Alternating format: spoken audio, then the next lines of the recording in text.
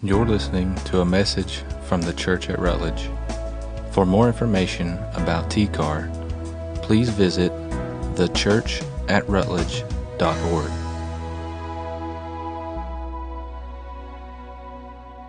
What I think about when I think about Even So is that we have things that happen to us here that we don't understand, that we can't control, that could just take us down.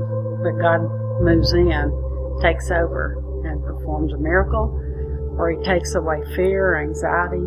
He does something that we just couldn't do on our own. Yeah, I think even so moments will happen to anyone who's lived an extensive amount of time. I mean, I'm 21, but but I would think when you think of even so, you're disregarding things that that are circumstantial. Your hope is not in whether it's finances or whether it's in a relationship or status or what you think that people will think you are. Even so says, forget all of it, that your hope's in Jesus and not of even this world. Even so moments, I think, for me, are the ones where I don't know what's going to happen next. I don't know the answer to something. For example, I've gone through over the last several years in working with my mother's health care. I've never taken care of someone that's in the shape that she's in. I've never had to make the decisions for them, just like they made the decisions for me when I was younger. And I didn't know financially how she was going to handle things. I didn't know how her care would go. I don't know anything about her health at this point, and she can't tell me. So those kinds of things, those show you where you are, that you are so small and so lacking on that end of the spectrum that God is big and He knows. And even so, you take it to Him. He's big enough to handle it, and He's handled it, and He's come through in every single case. The way that this Even So campaign has really resonated with me has been I'm going to use Paul's words to describe it as sorrowful yet always rejoicing. He used those in 2 Corinthians 6, and I feel like many of us as Christians, and even just as human beings, we live and we grow up, and as we grow up in a broken and shattered world, we experience pain, we experience sorrow, we experience grief. And in those moments and in those seasons and as we are being shaped as people, something has got to come through for us in that. There has to be some type of overcoming, hero for us in those moments. And I can think back to, as a 10-year-old boy of losing my dad suddenly on the first day of spring break during my 4th grade year, and can remember, the shaping and molding that had on me. And then I can remember my freshman year of high school where it really came to its peak, and all of the pain and the sorrow and the angst and kind of the ways that I bottled it up and covered it up, it met its match. And it was that, that moment that for the first time in my life, what I had always thought in my head became a reality to me. It was the first time that I honestly tasted and saw that the Lord was good. And when that happened, I could look back on the pain that I had been through, the grief that I had been through, and even now, I can look to things that I deal with now or things that I've dealt with in just the last few months and say that even so, come Lord Jesus. I think if we're supposed to be Christians and we're supposed to follow Christ, then we follow His example. He was always thinking of other people. He put His own needs aside and took care of others. And I think to be that kind of church, as we come together as a unified church, then we're going to be focusing on other people's needs. I think one of the things that it takes is for us to be doctrinally sound in all that we do and all that we teach and all that we say. I think a second thing that it takes is for us to be relevant. We hear that from the pulpit, but the reason we hear it is because it's true. If you're not relevant, no one listens. I think churches should be a place that the community looks to for guidance, to teach them how to live, to teach them how to be a family, to teach them how to be a parent, to help them through rough spots in their lives. That the church is seen as a fountain where people can come to get a drink, and that we're available to them, and that we love them. That actually, if Jesus were here, we'd do what he would do. You know, the past hundreds of thousands of years, you look at the traditional church, God has moved. The Holy Spirit has moved. And you look at this church in particular, you would say that things are different, really different. But the similarity that we have is that Jesus is the center of everything that we're doing, right? So, you may see that we don't have pews or we don't use hymnals. But, when you keep Christ in the center of everything that you're doing, God's going to move miraculously. So that's always been our hope, is that the kingdom is up front. The kingdom is the hope for all people, that the lost come to know him, those who know him grow in their faith. I feel very strongly that we have to be all in. And all in is just what it says. It doesn't mean lukewarm about our financial support, or lukewarm about our prayer life, or lukewarm about our Bible study, or lukewarm about serving others. I think that has to be, each one of those things have to be intentional, and we have to make the decision to make those intentional.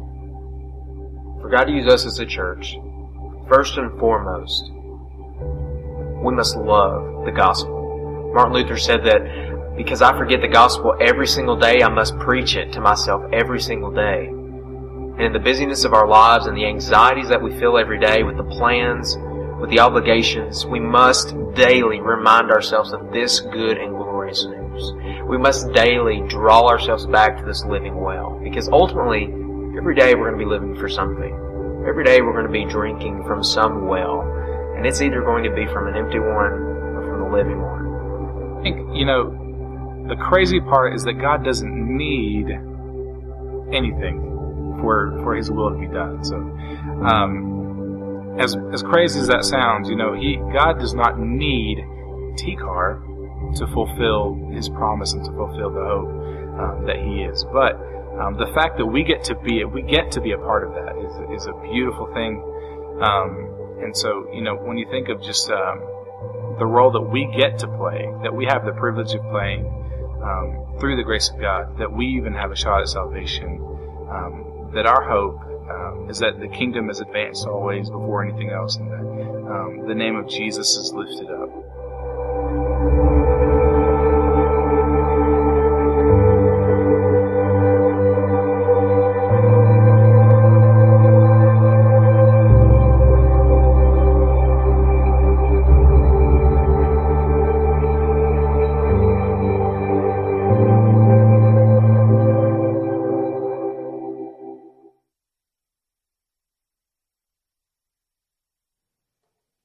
That went much better than I thought. I thought all that would crash as soon as I picked it up. And I was waiting on David in that video to say, I'm Batman. He had that dark thing going on. It's all right. But thank you guys for sharing, and it was just a passion of mine to say I want you guys to hear from lots of different people in our church, not just myself. Throughout this Even So series, and so I'm grateful for those people willing to do that. And so hope you've all had a good week this past week. Want to say right up front, as always, today's about Jesus, but I am going to talk about this, but I didn't want you to lose track from the start and think, oh, here we go, right?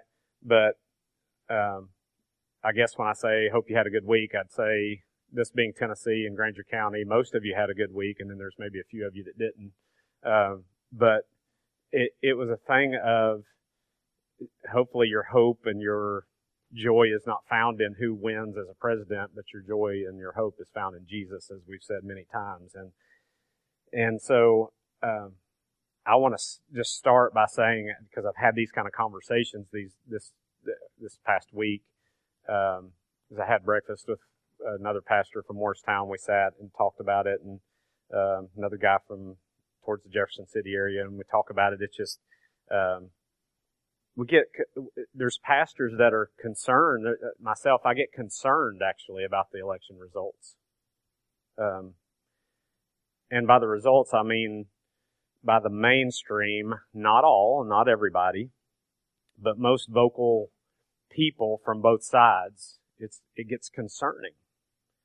And there's a concern among pastors I know that I hang out with and talk with, especially for the concern for the evangelical Republican voter. I know I'm treading on risky ground here. There's a bunch of you like, I ain't going back there next week. Hopefully, again, your hope is not in that. It's in Jesus. But when you think about concern. Why would I be concerned about the evangelical Republican voter from this election?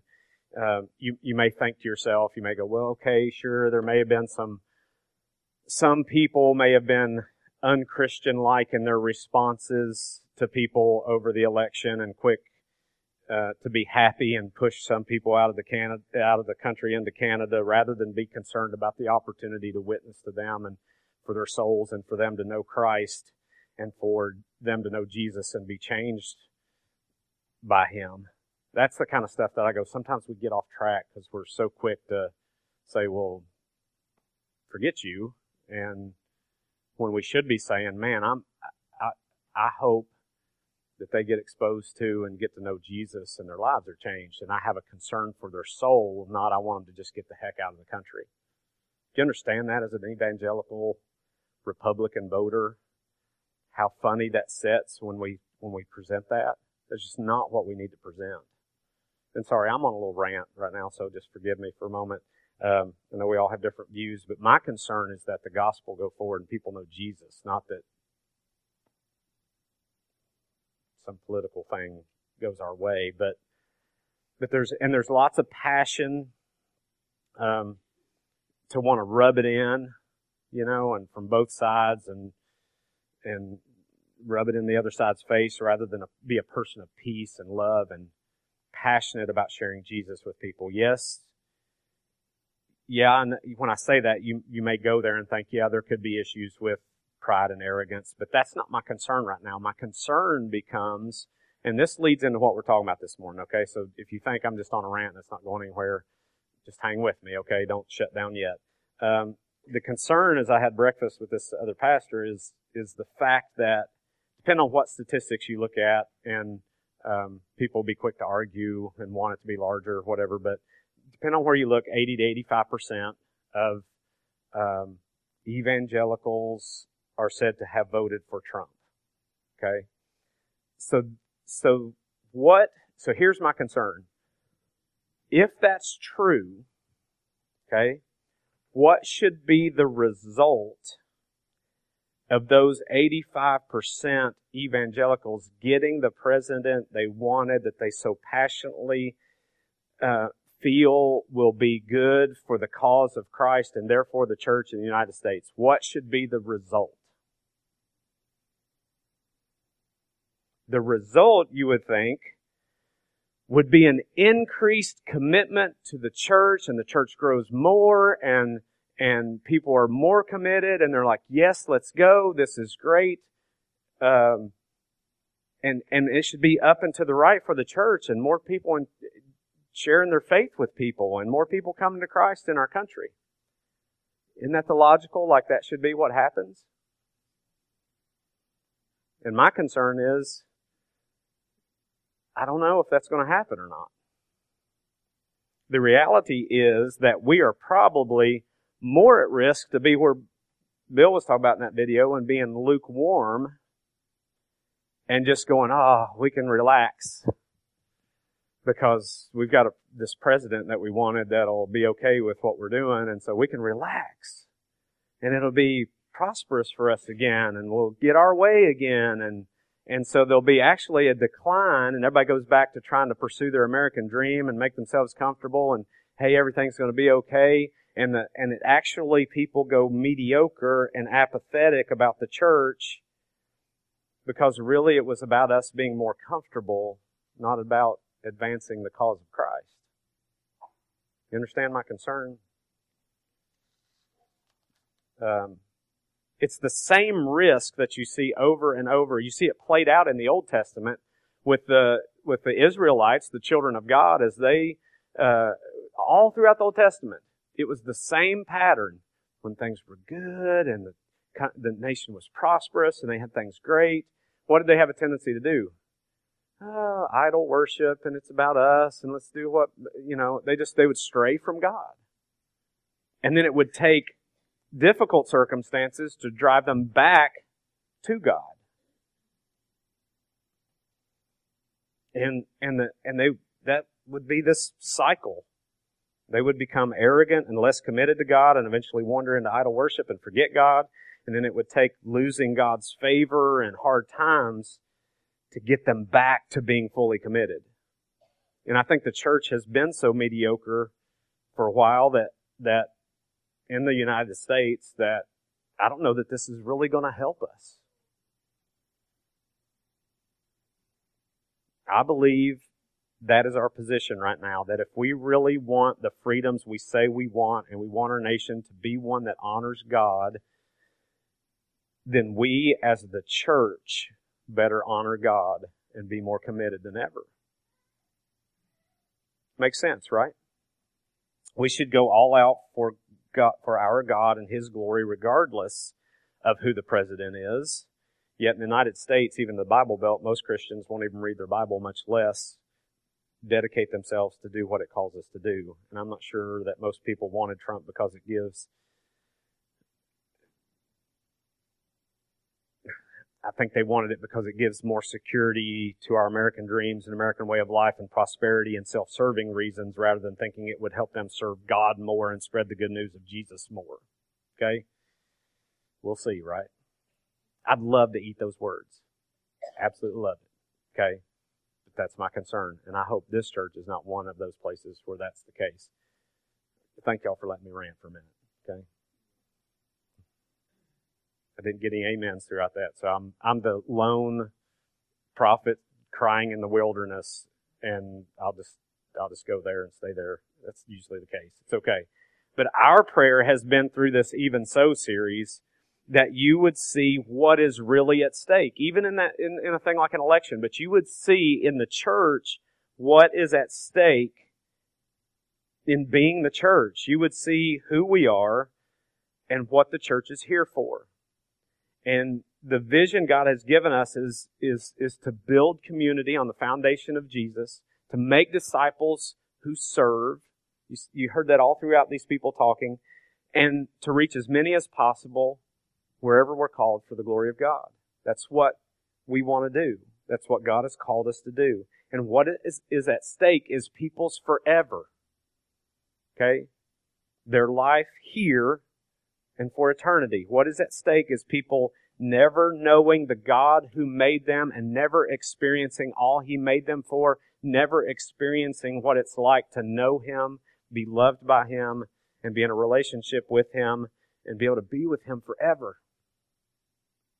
And there were a core group of people who started this church here. When we began 14 or so years ago, there was these people who had this idea of making this a place where it was great to be able to invite people to come to church, because I don't know if you've ever been there, but I've been in churches. I love the people. I would get, things out of it, and I grew, and God would speak to me there. But yet, when I would think about inviting other people, I'd go, I don't know. It's like, I love my church, but I don't know if I want to invite anybody else here, And you'd have that push and pull kind of feeling about the church, and we were like, we want to take down all those barriers, as many barriers as possible, to allow people to focus on God, for people to be able to invite their friends so that they could come and find out what God was like and begin to live in a relationship with Him. And we want to take away those barriers so that people could just focus on what God was saying to them. And so, where they could begin to follow Jesus. And so we had this core group of people I'm going to do a little marker board stuff this morning. Hopefully. So we had this core group of people. These starters, these guys that started the church, right? Okay? There were these people who saw the need for this to exist. They saw this vision of what God was calling a group of people to do and reach people who weren't being reached.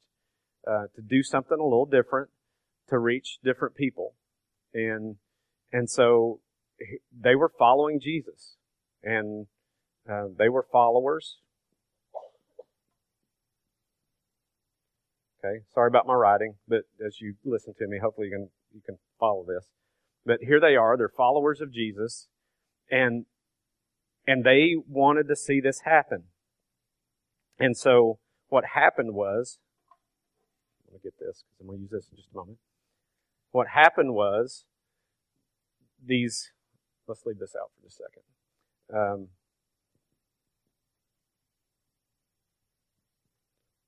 These followers of Jesus began to invite other people to come. They started reaching out to people, okay? Inviting people to come here, be a part of things, just check it out for yourself. Hey, we've experienced this and we want you to experience this for yourself. So just come check it out. Begin to invite them into a relationship with Christ. Just invite them to come to church, whatever that may be. And before you know it, these people, as they were invited, they come to see what we're doing and they become a member, which is someone who's says, I'm in. I want to contribute to the vision and what's going on here at this church. So they become members of the church. I've skipped a step. That's where the followers go. Follower. Okay? And then they become, after they have this encounter with Jesus, they know who he is, they come face to face with him, they repent, they turn towards him, give their life to him. Then they become a member, start contributing to the vision. They become these people who get involved in community, in a home team. They start getting involved in a small group and being a part of doing life together. Okay? Then you see them start to serve in the church and serve in the community and reach out in that way. And the next thing you know, those people are giving to the vision and mission, and they start tithing and giving a percentage to the church. And that's what these people did for so long that enabled all this to have that foundation and grow and be here. And so they say, we want this to go on further and we want to advance the cause of Christ. So we're going to start giving a percentage as Jesus asks us to do and tells us to do in the scriptures. And so they begin to give. And before you know it, they're reaching out to others. And they start inviting people. And on it goes. You've seen it in our those of you who've been through 101, if you've ever seen the concentric circles that came from Saddleback Church, Rick Warren, Purpose-Driven Life stuff, the concentric circles. It was about those that were in the community becoming a part of the crowd at church, and then they become part of the committed, and then they become part of the core of the church, and then that core goes back out to the community and begins to reach and help people come through that system again. It's the same thing. It's the same thing. And so you see this process happen with people, and it happens over and over and over and over and over. And that's how people become a part of this deal and how it grows. And every time that goes around, it grows and it grows and it grows.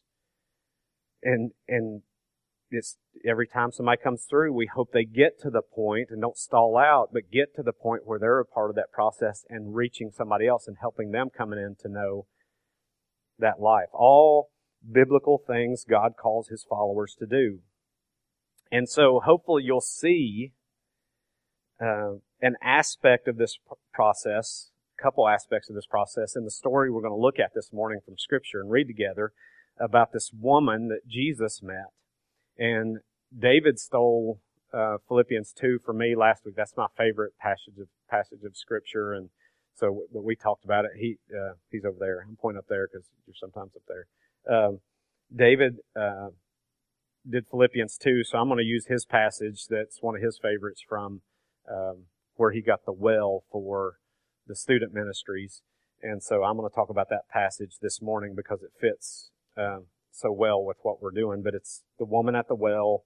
And when I first put together and had this thought of Revelation 22:17 and about people coming, inviting people to drink from the water of life for themselves, to invite people to drink from that water, it automatically in my mind, this passage came to mind. And so I knew at some point this would be a part of what we talked about through the Even So series. I mentioned to David, I was like, man, I know this resonates with you because it goes so well with this passage that he loves. And so I hope it inspires you to love like Jesus loves. To invite as many people as you possibly can. To invite as Jesus invited people from beginning to end of his ministry, as you see him go up to people and say, come follow me. Whether it was, come follow me, I'll make you fishers of men, or whether it's this lady inviting her to drink from the water of life, that you will begin to be that kind of person as we're to be like Christ. And he's still doing it today, but he's doing it through us, his church, inviting people to follow him no matter where they are from or what they have done. And that's a big deal because that's one of the biggest barriers is I've seen people come through here and come and go, and people struggle and wrestle with is, well, given what I've done, how can God love me and use me? And this story is a great example of how God does that. And he can do that. And so I hope it inspires you to become a person who turns around and offers that to other people. In John 4, verse 5 through 18, we're going to look at that first, and then we'll keep going. But it says, so he, Jesus, this is Jesus, came to a city of Samaria called Sychar, near the parcel of ground that Jacob gave to his son Joseph, and Jacob's well was there. So Jesus, being wearied from his journey, was sitting thus by the well. It was about the 6th hour. And right there off the bat, it's great to just understand that Jesus was fully God, but also fully man. That he was God come to earth in a human body, so his body would get tired. He would get hungry. He would feel the way we feel because he's in this human body, but yet having all of the authority, he is God in human flesh. But that body was limited. But he was not as God. So he would get tired and hungry and feel what you feel. So when you hear things in the scriptures like he suffered as we suffered, he knows what you're going through. He does fully because he could feel pain. His heart could ache. He would weep. If he got hit, it would hurt. If he was hungry, he felt that. He knows what that's like. He knows what it's like to be betrayed by friends. He knows what it's like to be hurt by people. He knows what that is. So he understands. He doesn't just sympathize, he empathizes. Hebrews 4, a verse that a lot of times will use when I visit people in the hospital, is just, so we do not have a Savior who does not empathize with us. But yet, he was tempted in every way we were, yet was without sin. I mean, he knows and he understands. He knows what it's like to be tempted by sin, but yet to stand on the words of his Father and resist that and not do it. Okay? He knows what that temptation's like, though. Okay? So Jesus, here he is, goes to Samaria, and he runs into this woman. And there came a woman, it says, of Samaria to draw water, which was wrong time of the day, if you know the story and have heard about this, for a Samaritan woman to be there at the well. You know, why would she do that? You know, it was really the wrong time for anybody to come. It was a hot part of the day. It was not, usually it's morning time when it's cool to go get water first thing in the morning or whatever, but here she is in the hot time of the day. And the deal is she didn't want anybody to see her. She didn't want to run into anybody. She didn't want to talk to anybody. She was probably ashamed of her life, insecure, embarrassed, and felt worthless and knew and had all these thoughts about what people in the community thought about her. And so she just didn't want to be around anybody, didn't want to see anybody, didn't want to feel this weight of condemnation from people looking at her, even to just go get water. And so she would go when nobody else is there, but guess who's there? Jesus is there. Jesus said to her, "Give me a drink," which is not a pickup line, okay? Hey, buy me a drink. That's not what's going on here, okay? Y'all can laugh a little bit, it's okay. I know it's church and it's Jesus, but we can laugh and have fun, okay? It's okay. But he said to her, "Give me a drink," okay? What he's trying to do is start and initiate a conversation with her, because they're not even supposed to talk to each other, either one. Okay? She, as a woman, was, especially a Samaritan, much less just a woman, was not to initiate that with him. And he, as a Jew, was not to speak to a woman, especially a Samaritan woman. So he knows that barrier's there. So he's stepping beyond that cultural barrier. He's stepping beyond that religious barrier. And he's saying, I care about this person, and I'm going to initiate this conversation and build a relationship, and knew she would not. So he did. For his disciples had gone away into the city to buy food. Therefore the Samaritan woman said to him, "How is it that you, being a Jew, ask me for a drink, since I am a Samaritan woman?" And then he lets us know here, John kind of throws in there just so people understand, hey, for Jews have no dealings with Samaritans. Okay? Jesus was breaking these rules. Men and women rules, religious rules, Jews and Samaritans, okay, Republicans, Democrats. He was breaking all those rules. Okay? More coffee, people. More coffee before you come here. Okay? And then Jesus extends to her the most wonderful invitation any person can ever receive. It's amazing. Jesus answered and said to her, if you just knew the gift of God. And in that, often I'll say here, as Christians, we look at people and go, man, if you just knew, if you knew what I knew, why in the world would you not want this relationship with Jesus? Why would you not want the God who created you? And I can't understand why people who don't know Him, they won't even come to church. I don't get it. But then you've got these people over here who don't know God, who are far from Him, looking at Christians going, why in the world would anybody want to do that? Why does anybody want to give up their time to go serve somebody else when we need to take care of ourselves? Why in the world would they give without any expectation of getting anything back? That makes no sense to someone far from God. So they're just going, I don't get it. And that's the dynamic here, is that how is it that you, being a Jew, ask me for a drink since I'm a Samaritan woman? And then he comes back and just says, if you knew the gift of God and who it is who says to you, give me a drink, you would ask me.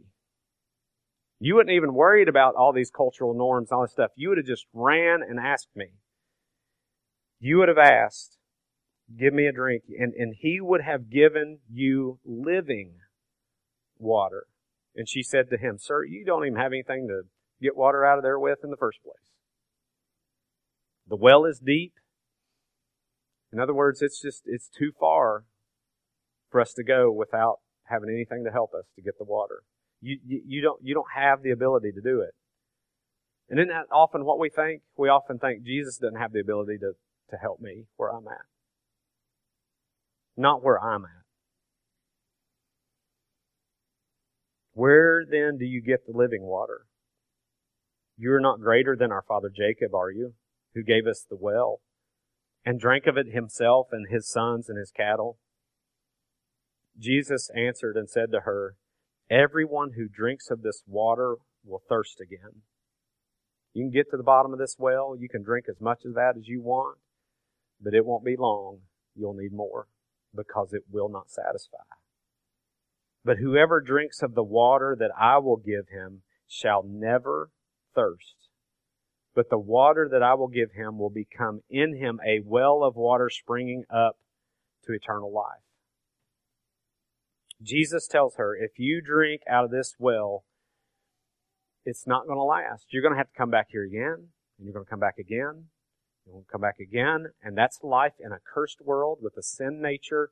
That's the way it happens. But if you drink the water I'm inviting you to drink, living water, water of life, you won't ever thirst again. It'll actually be in you, with you, always. So it's a constant satisfying, a constant joy, a constant, I'm okay.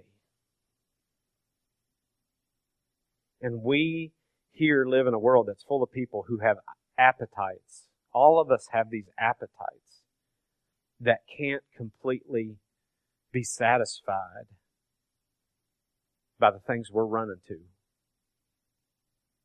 We have these wells that just can't hold it. There's one place in Scripture it says they've made for themselves broken cisterns that can't hold water. It's broken. It'll never be able to hold. You can throw as much water as you want in there, but it just leaks out.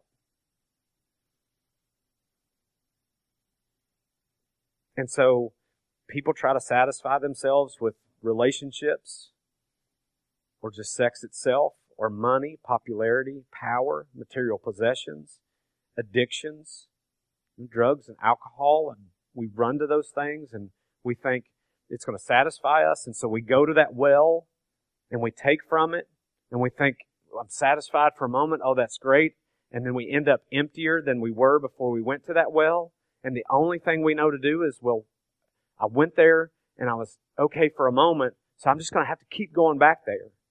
And it just eventually we just chain ourselves to that. And it never fully satisfied, and we become enslaved to that well. And that well is never going to satisfy fully. It always has a hook in you to keep you coming back. It always does not fulfill what it promises to give you for a moment, but then it's gone. So what are you thinking this morning? I know we're looking at this woman at the well, but again, here's what Scripture, this is what God puts us here for and why we do this. We got to look at ourselves and say, what am I thinking is going to satisfy me?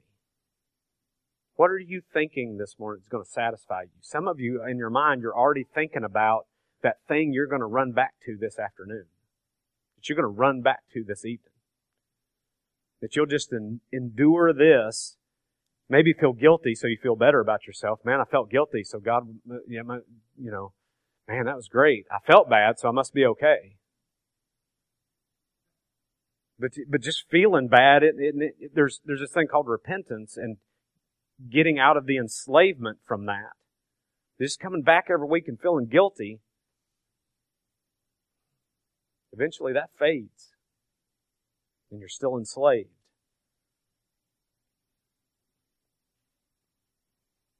What are you thinking is going to satisfy you? Think it's living in a Christian nation again will satisfy us? All that stuff I just listed, money, power, popularity, fame, whatever it is, having the right guy, having the right girl, the American dream, the right president, whatever it is that going to satisfy us? And this woman in this story was looking for love in all the wrong places. Anybody want to break out in tune right there? Got your guitar? We can go with it, okay? That'll be our invitation song. I'm just kidding. Don't do that, okay?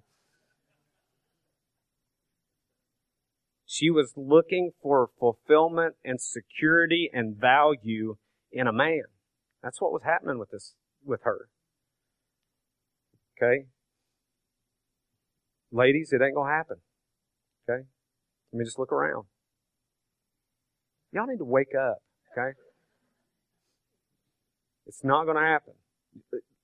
All of us need Jesus, especially you ladies. If you just look around, you need Jesus. A man ain't going to do it. Okay? But here's what's cool about this story. The fact that Jesus would extend an invitation to her. For her to have forgiveness and acceptance and fulfillment in Him says a lot about what Jesus thought about her, regardless of what her past was. The woman said to Him in verse 15, Sir, give me this water, so I will not be thirsty, nor come all the way here to draw. She still hadn't quite got it, right? He said to her, Go, call your husband and come here. The woman answered and said, I have no husband. And here's the God part, okay? He's in this body, fully man, but fully God. So He knows. He knows already. Jesus said to her, You have correctly said, I have no husband, for you have had 5 husbands, and the one whom you now have is not your husband. This you have said truly. And He wanted her to know that He knew all about her past. I know everything about you. I know everything you've ever done, everything you've ever thought, everything you've ever been through, everything that's ever been done to you. I know and I understand He knew all about her past, and yet He was offering her living water, offering her Himself. Back then, a lady like that, women in that culture had no value. They had no value to start with, okay? Much less trying to get it out of the love of a man, okay? Women were not allowed to divorce a man then, okay? But a man could divorce her just like selling a piece of property. Just sign a paper and off with you. I'm done with you. Move on to the next. And this woman had 5 men that had looked at her and said, I don't want you anymore. But I thought you loved me. Right? 5 say, well, I don't want you anymore. And she felt like she had no value. She had no worth.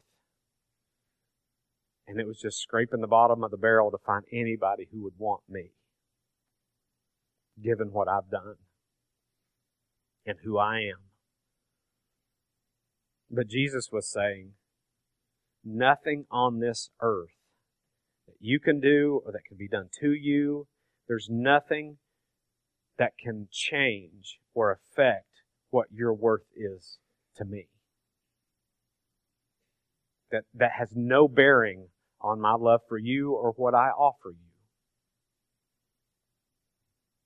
In fact, it's in spite of. That's why I'm offering you. I know who you are. I know all about you. I know what you've done and what you've been through. I still want you. I still want a relationship with you, and you're of great value to me. And from that, she has this even so moment. My life's been this way. I've been looking for love in all the wrong places. I've been discarded, no value. But even so, the God who made me, who made it all, who holds eternity in His hands, He looks at me and says, extreme value, great love for you, great worth to me, and I can use you for great purposes. The Lord Jesus has come into her life, and it changes everything. Yes, her past was rough. Her life was not going too good. But even so, come Lord Jesus and change my identity, my value, my purpose, my life. And then we see how God uses us once we experience Him, once we have that even so moment for ourselves. We become people who can't wait for other people we can't wait to get here where we start. We ain't going to wait till we get around this circle. We're going to start inviting people just like that. Because if we really get it, we are compelled by His love, the Scripture says. We're not compelled by duty or I have to or I want to look good in front of people and do good works. It's a thing of, man, I'm compelled by His love because of what He's done for me. I want you to have that.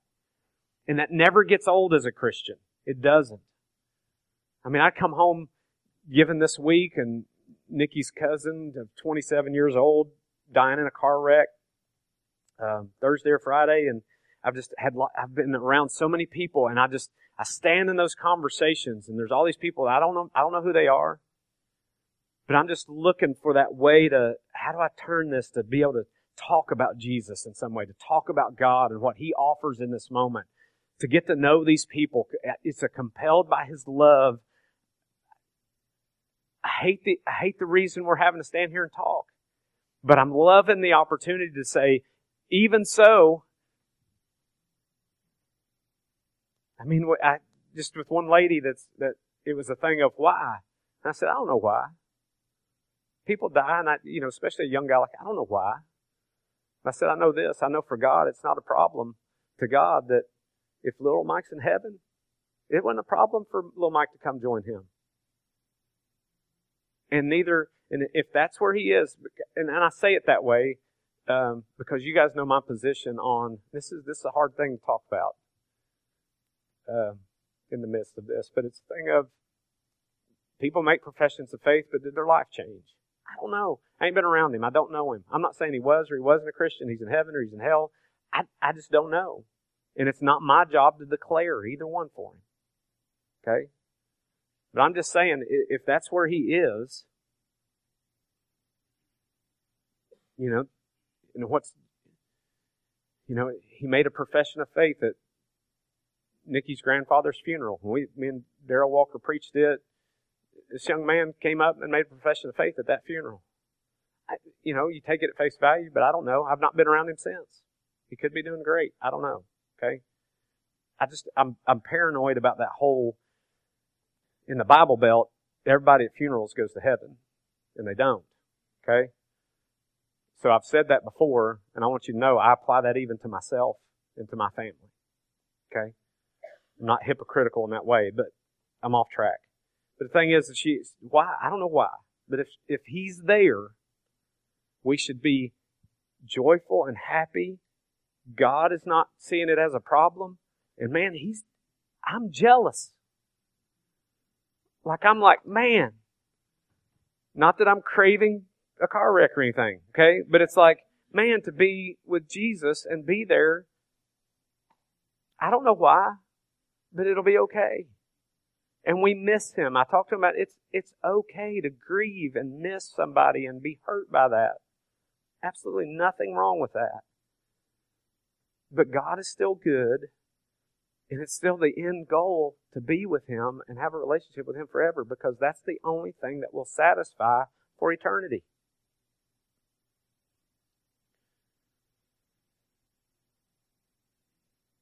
So here we are. John 4, 28 and 29, and then we'll skip down to verse 39. So the woman left her water pot. Here she is, compelled by love. She's like, I can't believe, given who this is, that He finds that much value in me. And I think she, in that moment, got it, and she was like, satisfied. I don't care about them guys. There's 5 guys in the past. I care about them. I want them to know what I know now, but my value isn't in that anymore. My identity isn't in that anymore. Notice now where she was hiding to go get water, look at what she does. And went into the city and said to the men. So now here, this woman who's not really supposed to do this, runs back to the city and starts telling all these men, come, see a man who told me all the things I have done. Do you see the drastic change? That's right. You got it. When it's a changed life. It's not a pray to prayer, walk to aisle. It's a changed life. You go, what about the thief on the cross? Well, he didn't have time to see that. But if he got it, Jesus said, today you'll be with me in paradise. Then he was there. Okay. But as time goes by, as we live on this earth, if we're here, you're going to become more like Jesus. There's going to be a change. Okay. And you see it in her. Verse 39. From that city, many of the Samaritans believed in Him because of the word of the woman who testified. He told me all things that I have done. So when the Samaritans came to Jesus, they were asking Him to stay with them, and He stayed there 2 days. Many more believed because of His word, and they were saying to the woman, this is awesome, okay? It's no longer because of what you said that we believe, for we have heard for ourselves and know that this one is indeed the Savior of the world. He is the overcoming Savior that can overcome all that in your life. No matter what you've done, where you've been, where you think your value comes from or your identity, in Him you are a beloved child inheriting the kingdom of God as a co-heir with Christ, and He wants to use you as an ambassador for Him, for others to know that.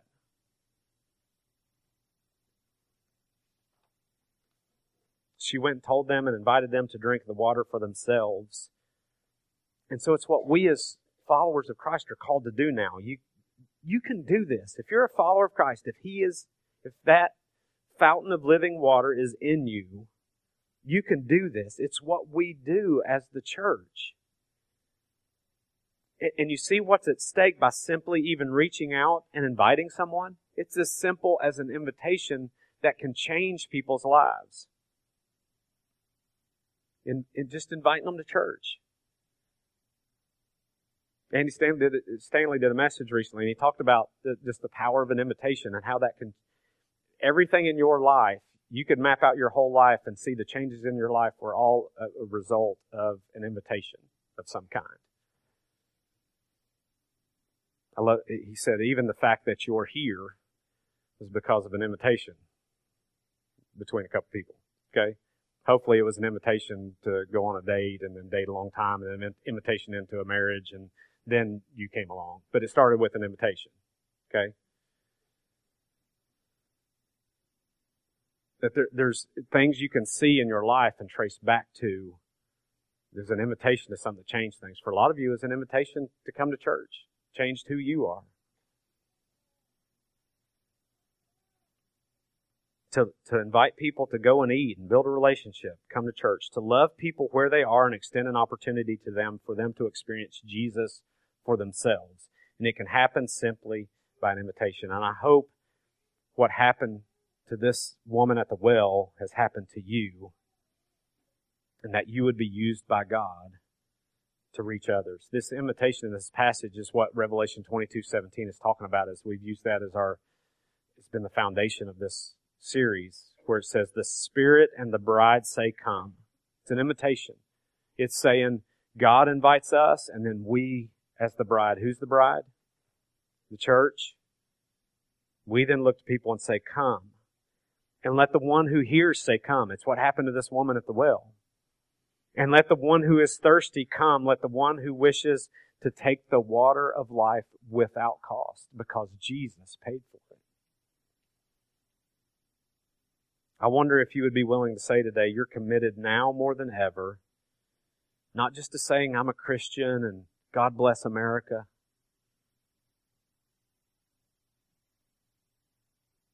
but to doing what He has called us to do. To now be the ambassadors of God who represent Him, because we're citizens of another place. We're citizens of heaven, and so we're to represent Him in this world, even in the United States, and invite them to come and drink of this water of life. So where are you in that process, and where is your commitment, where you're compelled by love and you're committed to the one who is ultimately committed to you even to death? Where are you in that process? And I want to ask you, there's in the chairs, if you can't reach one, it might be behind you or something. There's cards in there this morning. And I wish I would have changed the order of it a little bit, but it's all good up to reaching others. I wish Given to the Mission and Reaching Others was the last one, but that's part of the process. It's this process. So I just want to ask you this morning, if you would, you don't have to participate in this, okay? There's nobody forcing you to do this. But I just ask if you would. Maybe you're here today and you're searching for life in all the wrong places. You can't find real life. God orchestrated things and used people in your life. God has used someone's invitation to get you here because you're so valuable to Him, and He loves you and wants you to be a part of His family. It doesn't care where you've been or what you've done, but He wants you to be a part of His family and for you to be a person who invites others to be a part of that. so valuable to Him that He came to earth in human form and died on a cross to forgive you of your sin, took the wrath we all deserve, and offers you life through His resurrection from the dead, a new life in Him, eternal life, satisfying life. And you can have that today. You just turn to Him. That's what that first thing on there really is about. Following Jesus is saying, this is where I've been. I've tried to find my identity, my value, and who I am in so many other places and so many other people, so many other things. And I'm done with that. I'm not a good God. I don't make the greatest decisions on my own. I'm tired of being Lord of my life and coming up empty. And so there's Jesus, and I see Him this morning for who He is. And so I'm just going to turn and follow Him. And He is now Lord of my life. And I believe He died on the cross in my place for my sin. And so I'm His. And that's repenting. That's turning from you and your sin and acknowledging, yes, that's who I am. I have a sin nature. I have offended a holy God, and I'm just saying, God, forgive me, and I'm turning to you. And I don't want to live like that anymore. And if you've had that, if I had a pen, I'd mark it myself right here. I've had that moment, and I hope maybe that's you this morning. And then for those of you who, there's like 5 families joining our church this morning, becoming a member of the church. That's saying I'm going from a consumer to a contributor, and I want to start giving to and being a part of advancing the church in our community. And I support the vision of this church. I'm with you. I'm on the team. I'm already part of the family, now I'm on the team at TCAR. And so that maybe that's your step. Maybe you're saying you want to do that, or that's what you are doing. Maybe you need to join a community, join a home team. Maybe that's where you are. You're following Christ. Maybe you've become a member. You haven't got into a home team yet. That's where you need to commit to. Just trying to help you with what is your next step. And don't let empty wells and running back to that stop you from becoming who God made you to be and what He wants for your life. Take the step He's asking you to take, whatever that may be. And so maybe it's serving in the church. I'm a member and I've been to a home team. I haven't served yet. There's people have come to me lately and say, I want to serve. Those that are being in the 101 class today, in the new members class, we're going to talk about serving and get you connected in that. Okay? Giving to the mission. It's what God calls us to, is to be sacrificial people who give of our time, our talents, and our resources. And then reaching others. Then I'm going to invite people. I'm going to be a person who tries to reach and invite other people. And here's what we've done. Out there, out front, it's here somewhere. We've had these made. It's a card, looks like just like my business card, or I don't know if it's a business card, that's what it's called, but my card, David's card, Nikki's, all are out there, Rita. But on the back of this one, this is an invite card, and we put this together for you, okay? And all it is a map and where the church is, service time, Sunday at 10:45 a.m., come as you are. It's got a website on the front, Facebook, that kind of thing. And there's a big blank space right here so that you can write in Elizabeth Grisham and put your phone number if you want to. Don't have to. Depending on who you're inviting, you may not want to. Okay? Okay? But hopefully you'll put your name in there and you'll say, hey, would you come to church this Sunday? And if you want, I'll take you to lunch afterwards. I'd love to do that with you. And when you invite somebody to church, which, by the way, church on Sunday morning is still the best entry point for people to faith still in our culture today. More people come on Sunday mornings than they'll come to anything else you'll do, okay? And so it's a great entry point for people. And so when you invite people, don't say, well, hey, it's like me going, hey, David, let's have lunch sometime, okay? When's that going to happen? Probably never. Some of you are looking at me like, yeah, I mean, you've had those conversations. Let's have lunch sometime. It never happens. Here's the way it happens. Hey, David, let's have lunch on Monday at 12 at Down Home Restaurant. You good with that? Yes or no? And you get, and that's how it happens. You got to be specific. You can't just say, hey, come to church sometime. Okay? It's this and saying, hey, would you come this Sunday? We've got some really special stuff planned at church. I think you'll really enjoy it. You'll love the music. It's no pressure. Come as you are. Wear your jeans. It doesn't matter. Just come hang out with us. Nobody's going to pressure you. You don't have to do anything. You can sit there and just enjoy a cup of coffee. Just check it out. Okay?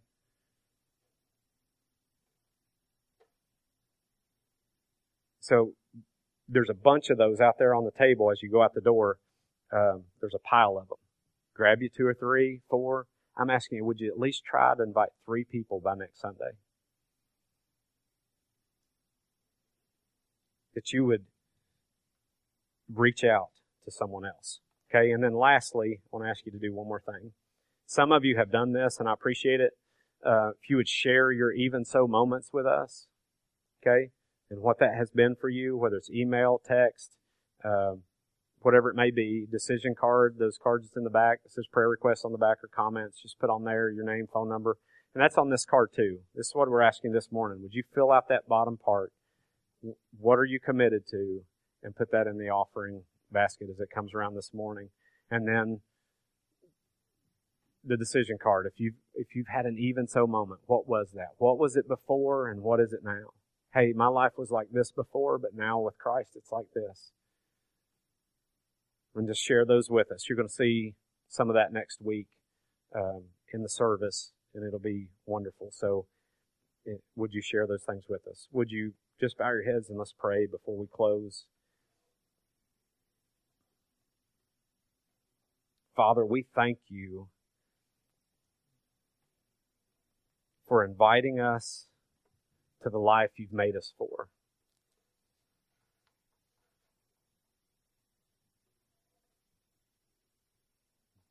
You don't force us. You with love present it to us and offer. And I'm praying, Father, there's many here. I know there's many that already have, but there will be many more accept that offer through how you work through these people, just as you did that woman at the well. Father, I'm thankful for people here who really get it and really are all in for you. That it's not about TCAR. It's not about all the things we often make it. But it's about you and people knowing you.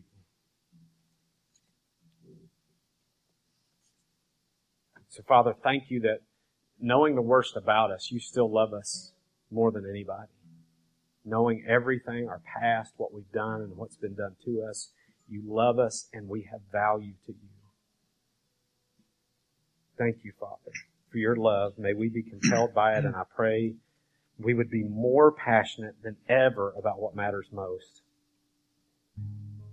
We pray for those open doors. And that I pray that we would take advantage of those open doors and invite people and tell them about you. And I pray all of this in Jesus' name. Amen.